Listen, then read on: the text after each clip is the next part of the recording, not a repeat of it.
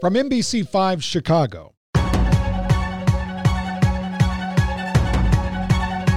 In just a few weeks, Illinois will become the 11th state to legalize recreational marijuana. I never thought I'd see the day. Legal pot will mean a seismic shift for everyday citizens. Why is there a need for legalization of marijuana when people are going to do it anyway? For law enforcement. We have been baby stepping towards this for a few years now. And potentially the very economy of the state. There it is, folks. This is your brain on drugs. What we have found is the most dire predictions on either side by the advocates or the opponents really have not come true. This is High Expectations, Cannabis in Illinois. I'm Phil Rogers, joined by Courtney Copenhagen, my colleague covering cannabis here at NBC5. Courtney, legal marijuana arrives in Illinois January 1st. It does, but it won't be at the stroke of midnight when everyone is singing the New Year's song that they can never pronounce correctly.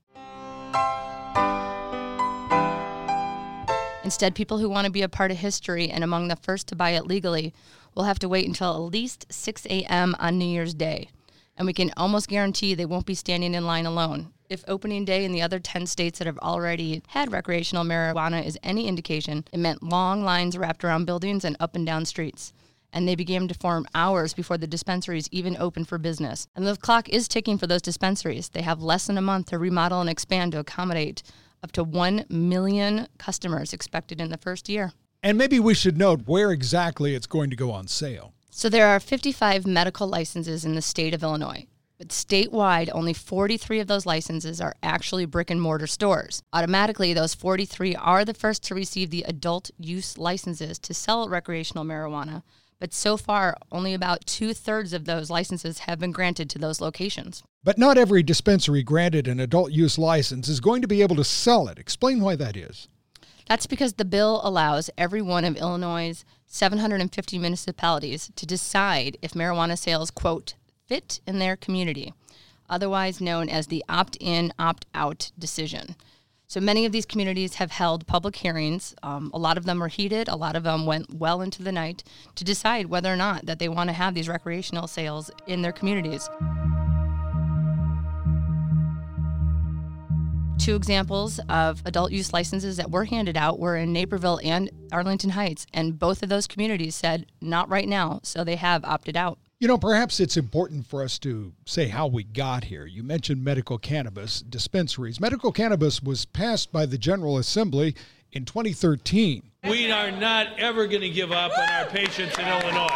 Are we really going to be a state where we're going to allow a 75-year-old granny with colon cancer to have to search for a remedy for her pain and her nausea? When Illinois passed its medical cannabis program, it was the 20th state to do so. This is really an important day, I think, for healing in Illinois. There are now 33. Here in Illinois, the program was highly regulated. It required a medical cannabis card issued by the Illinois Department of Public Health for specific medical conditions. And while that was a fairly limited list when the program rolled out, there are now over 50 conditions that are recognized. Currently, there are over 90,000 patients registered in the Illinois Medical Cannabis Program.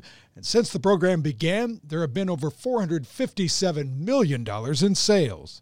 It was only a matter of time until this became recreational. Since it was signed into law back in 2013, there's been a lot of support for medical marijuana. You could see the progression, the slow progression, how Illinois decriminalized possession of under 10 grams to a $100 to $200 fine in 2016. Then when J.B. Pritzker announced he was running for governor in April of 2017. My name is J.B. Pritzker, and I'm running for governor of Illinois. Marijuana was one of his themes. It was a big platform on his campaign. He won in November of 2018, and just a few months later, 5 months later, the Illinois General Assembly passed the Illinois Cannabis Regulation Tax Act. We want to make sure that we're building this market the right way and that there's ownership that is spread across communities that have historically not had the opportunity. Then, June 25th, J.B. Pritzker actually signed it into law. And that gave roughly 6 months for cannabis growers to ramp up production and get the products on the shelves for the rollout on January 1st. Cannabis is widely available, and yet you don't know what you're getting. You don't know who you're getting it from. We ought to regulate it and make sure that it's safe. As Illinois goes through this rather rapid ramp-up, maybe it's important that we should note that the program is being administered by multiple agencies. The Illinois Department of Professional Regulation, which traditionally has licensed doctors and dentists in the state, is responsible for licensing the dispensaries. The Department of Public Health really runs the medical program. The Illinois State Police has law enforcement. And the Department of Agriculture, which for over 100 years has dealt with crops like soybeans and corn and wheat, now has added the cultivation of cannabis to its portfolio. We had the opportunity to sit down with former Senator Toy Hutchinson, who has now transitioned to overseeing cannabis policy in the governor's office. And she was actually quite firm in justifying the reasons for making cannabis legal. Well, every criminal justice concern I've ever heard, every public health concern I've ever heard, every public safety concern I've ever heard tells me that we need to get in the middle of this. What's happening right now, the wide availability of a product that is not tested and not regulated and easily accessible to young people is not a system that I wanted to protect. So for us, this is bigger than just whether or not there's going to be money that the state can make on the sale of this product. This is about drug policy reform, and this is about criminal justice reform, and it's about hopefully changing whole communities. So we're doing it because I think we're supposed to. Critics have especially expressed concerns about children and young adults. But remember, you do need to be 21 to purchase recreational marijuana. So just as if you're going into a liquor store or walking into a bar, a legal ID is required at the door. But Toy Hutchinson suggested that legalization will actually help control access to marijuana. That's the hope. That really is the hope. I mean, we've learned really critical lessons in this country as it relates to alcohol as well as tobacco. There was a time when the majority of the country smoked, and you saw commercials where they were selling cigarettes by doctors. And the more information we had, now you're down to where less than 20% of the population smokes. That only happens through education. It only happens through regulation, and it only happens through taxation. Those are the things, those are the mixes that come together to reduce harm and activity from that. So when I look at people who ask, how are you going to keep this away from kids? I think about the person on the street that's walking right up to your kids and never asking for ID and not caring at all what they're getting or what they're imbibing. And then when I look at it on the other side, usage rates are the same across demographics, but the criminalization of it is not. And so for us, when we worked on this, this really was about hopefully changing people's lives and making sure that an industry that's growing and changing rapidly around the world, that we got in there and regulated. There's no way we can stop it. It's happening, and it's here. It's in every television show. It's in every movie. You know, people laughing and snickering like there's nothing bad that can happen to you. None of that stuff is true or should be allowed to be proliferated without a good public health education, without regulating the substance, and without knowing where the hotspots are so that we can do something about it. So as a policymaker, which is what I just finished being, and a mom, that's why I'm doing this. If you are interested in partaking of cannabis once it becomes legal, it's important that you know the law has some very strict restrictions. In fact, some argue that the Illinois program will be the most heavily regulated in the United States. The bill that established this was 610 pages long, and then there was a 400-plus page rider that passed in the veto session just a few weeks ago. Now, only approved dispensaries will be selling marijuana, and they have strict hours, 6 a.m. to 10 p.m. The dispensaries cannot have drive-thrus, they can't have giveaways or any kind of contests. They have very limited advertising. And there are very specific possession limits, and some of this gets a little confusing. 30 grams of flower, that's the raw cannabis you probably are familiar with, 5 grams of cannabis concentrate, and then no more than 500 milligrams of THC contained in infused products like edibles. And you can expect to see a lot of edible products springing up at the dispensaries. Those totals, as the law says, and this is the way they term it, The totals are cumulative, meaning a person 21 years of age or older may possess a combination of cannabis flower, cannabis-infused products, and cannabis concentrates up to that limit for each category of product. You know, from the beginning, questions started popping up around this. There's this perception that people will walk around smoking joints like they smoke cigarettes, expecting a Cheech and Chong scenario all over the city, state, and in public places. But that will lead to a public consumption ticket. So there are a lot of restrictions on where you can smoke it or ingest it, and it's almost like a Dr. Seuss kind of poem here. You can't smoke it in a car, you can't smoke it in a bar, you can't smoke it in the park, even after dark. You can't smoke it on the L or on a public bus, only at home when it's just us. But seriously, there's dispensaries, locations right now are in very industrial areas, but eventually they are going to be in more public places. There's actually talk of a dispensary opening up across Wrigley Field, and it will still be illegal to buy a product in there, ingest it, and then walk into Wrigley Field. That's still going to be illegal. That's still considered public consumption. And if you are transporting it in a car, it must be in sealed, child-resistant packaging. But most of all, just use common sense. This is kind of tracks with the way every other state has done that, and it's no different than alcohol. You can't walk up with open alcohol up and down the streets. Same thing. So whenever I hear a lot of stories like, am I going to have to walk through plumes of smoke? Am I going to be smelling this all over the place? And the answer is no. You're not. No public consumption. There really doesn't. We don't need to say more than that.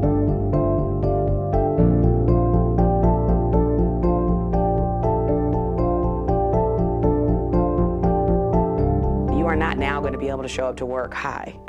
You are not now going to be able to be in federally controlled places like airports and college dorms and hospitals and things like that. You need to be responsible about who can do this, when you can do this, and whether or not it can negatively impact you. Now, depending on where you live, it might be that there will be some establishments where the public is allowed to consume marijuana. The law permits tobacco stores and cannabis facilities to set up rooms where people can smoke or otherwise imbibe. But that's up to individual communities to legalize, and the law gave a lot of latitude to local communities to establish whether they wanted that kind of consumption or not. There's a lot of local control in the law, and of course, as we mentioned, local communities can opt out of various provisions.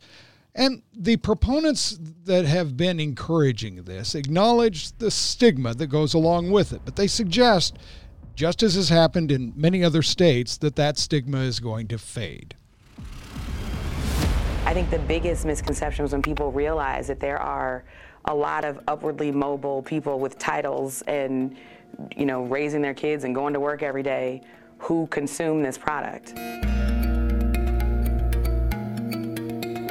They just get to do it with impunity. Other people deal with the criminal justice system. There's something fundamentally unfair about that. So I think people will see that the sky didn't fall. And I'd also remind folks that Illinois is not the first state to do this. We're the 11th state to do this. And there's 33 states with a legal medicinal program operating, which means the majority of people across this country are living under some form of legalization right now. Canada is above us. It is now legal. Mexico is about to be going in that direction. So I think the conversation is shifting gradually as people realize public health concerns are 100% legitimate, and we need to work on those things because it's really about protecting our communities. But the way we've been doing it is through the criminal justice system, and that's just patently wrong. Do you believe people are going to be surprised to learn which of their friends are doing it and have been doing it all along? Oh, yes. Now, as you would expect, it costs a lot of money to get into this business, 7 figures in most cases. And that even began way back with the applications that cost about 6 figures just to even start this process. And of course, this business is mostly run by white men. So a big section in the bill is about promoting equity and how this legislation, quote, seeks to resolve some of the negative effects of nearly 80 years of cannabis prohibition on minority communities. So what does that mean? They created a social equity program that will give people in communities affected by the war on drugs access to grants and loans to deter some of the upfront costs of participating. And a major component to this bill is expungement. That means you will no longer have to check the box on job or rental housing applications for cannabis offenses. So convictions and arrests for cannabis possession up to 30 grams will automatically get expunged through the governor's clemency process. But this does not happen overnight. There are up to 700,000 of these arrests and convictions throughout the state, and it will take time for them to make their way through the courts. And if the amount was between 30 and 500 grams, the state's attorney or the individual needs to petition the court to vacate the conviction. And Toy Hutchinson insists that social equity component is really the bedrock of the entire Illinois cannabis program. So lots of times people come to this conversation like, should you tax and regulate it like alcohol, which is what all the other ballot questions were. We took it a step further and said, there's no way we can be a part of legalizing an activity that has literally destroyed whole communities. That the same activities, selling cannabis, that the criminalization of such activity has destroyed whole communities. And we're gonna license some people to make millions and billions of dollars on this and not take care of those who are disproportionately impacted in the first place. There's something fundamentally unfair about an approach that doesn't take that into consideration. The communities that paid the biggest price aren't the ones that should be shut out of participating in an industry that's growing like this. So I always talk about this in layers. It's not just about revenue. It's not just about public health. It's also about drug policy reform. It's also about criminal justice reform. And there are a lot of different layers that you can talk about this one product because it's fraught with a very long, complicated history in this country. And this one bill, this first start, is not going to fix 80 years of prohibition, but it's a hell of a start. Now, the licensing has been a slow process. Remember, the General Assembly passed the cannabis law back in May, and then it was signed in June. And it wasn't until August 29th when IDFPR finally announced the first same-site licenses for adult use. Those were located in Mundelein, Joliet, Naperville, Canton, and Effingham, Illinois. None were in Chicago. That first one wasn't announced until the next round of licenses handed out on October 15th. Today, there are 6 in the city, and while they will have long lines, the state insists in a year from now, things will be a lot different. This is growing, and this is a slow rollout, and we're going to need enough operators to meet the demand. So I think what's going to happen is the same thing that's happened in every state, that on the first day that they roll out, there are lines around the block, and there are product shortages. It's happened every single state that's open, every single one. I mean, but there's also lines around the block and product shortages for iPhones that come out. So when you look at like what demand is, we just know we're not letting enough licenses out to meet what the demand could be so that we could give equity applicants a shot at getting in this industry and having market share available to thrive in. Nobody is naive enough to think that there will not be hiccups along the way. We are attempting to do something that is very different and in a different way than any other state before us did. So all of those things are what we'll see, that, issues that we'll have to work through as we go forward. So I've been telling everybody, the special day isn't January 1, 2020. It's what we're looking back at in 2025, what happened over those first 5 years. And again, we're not the first state to do this. We're the 11th state to do this. We're just doing it in a different way.